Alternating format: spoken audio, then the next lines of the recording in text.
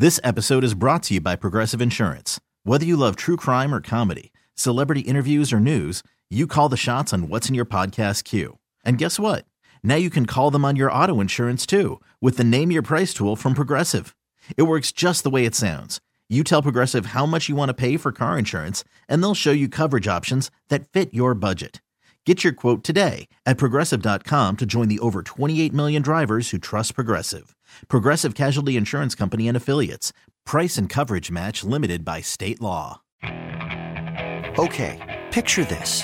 It's Friday afternoon when a thought hits you. I can waste another weekend doing the same old whatever, or I can conquer it. I can hop into my all-new Hyundai Santa Fe and hit the road. Any road. The steeper, the better. Because my all-new Santa Fe is available with H-Track all-wheel drive, so I can hit the trail without a worry in the world. Heck, with 3 rows and best-in-class rear cargo space, I can pack the whole family in with all our gear. We've got available dual wireless charging for our phones, so we'll never lose touch with civilization, and we won't lose touch with the primordial power of Mother Earth. So which is it? Waste the weekend or do something a little more epic? And conquer it in the all-new Hyundai Santa Fe. Visit HyundaiUSA.com or call 562-314-4603 for more details. Hyundai, there's joy in every journey. 8:47 in the a.m. Baltimore's Big Bad Morning Show on the Fan. Ed Norris, Rob Long, Jeremy Gahn joining us right now from MASNsports.com. School of Rock. He is Roch Kubatko. Good morning to you, Rock. Good morning, guys. Of course, Rock is courtesy of the WGK Law Guest Hotline. Rock, all the talk today about the Gold Glove finalists, 3 Baltimore Orioles, Austin Hayes, Ryan Mountcastle, Adley Rutschman. I think Austin Hayes was a no-brainer. Ryan Mountcastle was probably the shocker. First of all, let's address those 3. Any surprises for you there? Yeah, I think Mountcastle, not because he wasn't worthy, I just was not expecting him to get the nod. As you said, Hayes, should have been a no-brainer, and I've talked to people in baseball and said it would have been a crime if he hadn't been chosen. But and Rutschman, he's got the reputation, and that makes sense. And I don't know, how many really strong defensive catchers there are to challenge him. But Mountcastle was the one that kind of raised the eyebrow. And, the eye test, watching him, you see the improvements he's made. I just didn't know if he was Gold Glove caliber. But it really is a great story when you consider they drafted him as a shortstop, and that wasn't working out at all. And I remember they played a B game or inter-squad game or something on one of the backfields in spring training, and he was playing shortstop. And, he's kind of almost looked like he was lobbing throws to first base. I know Buck Showalter's like, this guy, he's going to hit, but he's not a shortstop. And I think Dan Duquette was more hesitant to move him off the position. They wanted to keep trying with him, and you could argue whether they lost valuable development time doing that. Then it was third base. That wasn't any better. It was left field. He was okay, serviceable maybe. And finally they settle on first base, and you see, now he gets this kind of an honor even if he doesn't win it. It just shows the big strides that he's made. Well, one of the things that got me was Austin Hayes. I thought he was deserved. He's an outstanding left fielder. We all know about his arm and all that.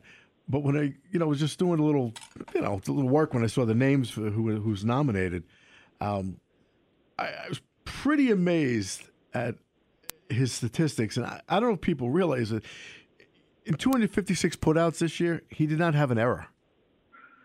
Yeah, and that's crazy. And I didn't. That kind of snuck off on me too. Late in the year, I think initially there was a chance he was going to get charged with one, and I don't know whether they changed it or we assume maybe. No, I think they changed it, Rock. I know his game you're talking about. I think it was changed.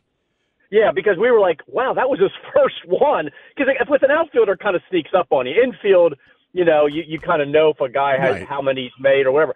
Outfield, you really don't. So then it was like, wow, and then it ended up getting taken away. So that is really a huge deal because there's so many different ways. We're not just talking about dropping a fly ball. I mean, just misplaying a ball, a single turning into a double, things like that. Bad Plus throw. he's got that really tricky left field at Camden Yards, and he plays it so well.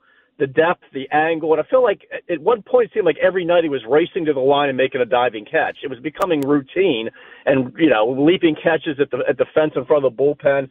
So definitely deserving, but the no error thing really struck me. You're right, bad throws. I mean, that's common. You figure you got to have a couple of those at least a season, and zero for as many balls as he handled out there too that he had hit to him. And again, left field tricky in a lot of different ballparks, not just in Baltimore. So I thought it was really impressive. Roch, what have you thought about the postseason and the way it looks? Can anybody beat the Phillies? You know, that maybe they're that team that's just, the team of destiny, they say. They kind of were setting themselves up for it after last season. I thought maybe the Rangers were that team. They still may be, because they just got on such a roll. They were winning on the road, and I thought that bullpen was going to kill them at some point. It wasn't a factor at all. But you're right. At this point, you're kind of thinking maybe the Phillies are that team, and they're built for it. And it's kind of nice, too, because there are some former Oriole people that are still there, really good people that end up going over to Philadelphia that either left willingly or unwillingly left the Oriole organization, and I'm happy for them. But, yeah, right now, if I had to say which team, I would think it would be them. Then again, I never thought Arizona would have got this far, but and I would have thought Atlanta was still playing. I thought they were the best team, so it's been kind of a crazy postseason. Roch Kubatko joining us from MASNsports.com, School to Rock. Roch, I kind of want to go back to the Gold Glove because even though 3 finalists, which is great for this team, many people believe there were 2 snubs. So I'll ask you, Cedric Mullins or Gunnar Henderson, who was the bigger snub? I think for me, I mean, on the surface, I would say Cedric, except I know some of the defensive metrics that do not favor him. And I've had people say that they don't, and it just makes me say, well, that's why I take defensive metrics with a grain of salt. Because, I mean, I had somebody explain to me one day, I said, what don't they like about him? They said, one thing is he gets downgraded for sometimes getting a late jump on a ball where a catch might have been easier. I'm like, all I know is he's running down everything. So whether he was half a step slow, he's still making all these plays. I'm sorry, I agree with the metrics. I saw more base hits in front of Cedric Mullins this year than I care to see, and it's because he gets a late jump. I said the same thing to Jeremy today. I see too many base hits land in front of him. Really, because not left or right for me, but maybe in front then. But otherwise, I don't know. I still thought he was going to be at least one of the 3, especially because he had already been a finalist the previous year. So a lot of times that kind of opens the door then. You get that reputation and you follow up. So I was a little surprised by that. With Gunnar, he wasn't going to get into a specific position. He pretty much almost split evenly, third base and short. It was like 68 and 64 starts.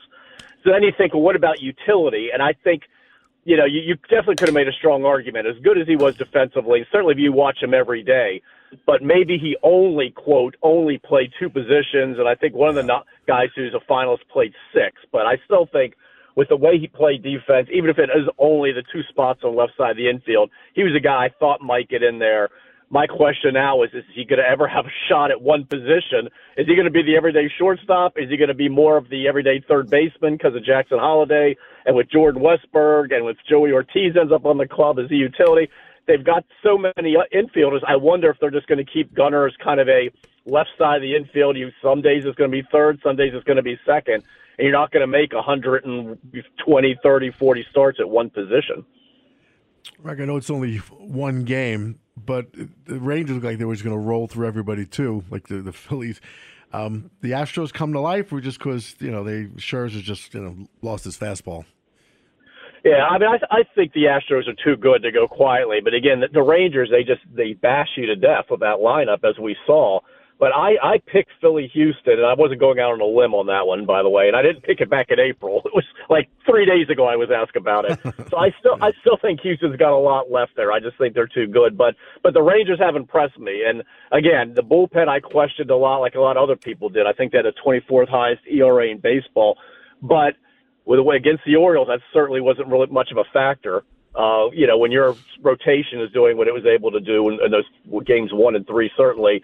And then, we're never going to score that many runs. It's just, they don't, if nothing else, even if they have a few little dips there, they'll outscore you. I mean, they really are impressive, great manager, but I think Philly for sure. I don't think Houston's done yet. Yeah, I mean, the playoffs have been great. Roch, so what's your off season like for you now? Because, you had a chance to cover a good team that we were hoping was going to go a little bit further, but I'm assuming now your vacation plans, you got to start shifting some things, right? Because the team's going to be good now for years to come. Yeah, you can't schedule anything in October anymore. Like, I'm going to New York on a little trip, in November, but even the first week in November I wasn't confident about. I said, unless it's refundable, it's got to be the second week now, and it's going to be that way. It changes things. Before it was always after September 30th or October 1st. I'm like, where do you want to go? What do you want to do? The honeydew list that I would have, but it definitely has changed. Luckily, I have a lot of leftover stuff that I kind of accumulated through the season, and you always have these, awards type stories or whatever that are getting me by each day. But eventually there'll be a spot where I'm like, what the heck am I going to write this morning? And something always seems to come up. There you go. Roch Kubatko, MASNsports.com. Roch, thanks a lot for your time. Thanks, guys. Thanks, Roch. Always. This episode is brought to you by Progressive Insurance. Whether you love true crime or comedy, celebrity interviews or news, you call the shots on what's in your podcast queue. And guess what? Now you can call them on your auto insurance too with the Name Your Price tool from Progressive.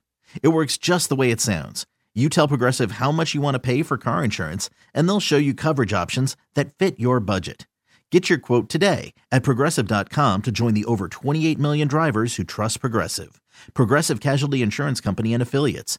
Price and coverage match limited by state law. Okay, picture this. It's Friday afternoon when a thought hits you. I can waste another weekend doing the same old whatever, or I can conquer it. I can hop into my all-new Hyundai Santa Fe and hit the road. Any road. The steeper, the better. Because my all-new Santa Fe is available with H-Track all-wheel drive, so I can hit the trail without a worry in the world. Heck, with 3 rows and best-in-class rear cargo space, I can pack the whole family in with all our gear. We've got available dual wireless charging for our phones, so we'll never lose touch with civilization, and we won't lose touch with the primordial power of Mother Earth. So which is it? Waste the weekend or do something a little more epic? And conquer it in the all-new Hyundai Santa Fe. Visit HyundaiUSA.com or call 562-314-4603 for more details. Hyundai, there's joy in every journey. T-Mobile has invested billions to light up America's largest 5G network, from big cities to small towns, including right here in yours. And great coverage is just the beginning. Right now, families and small businesses can save up to 20% versus AT&T and Verizon when they switch. Visit your local T-Mobile store today.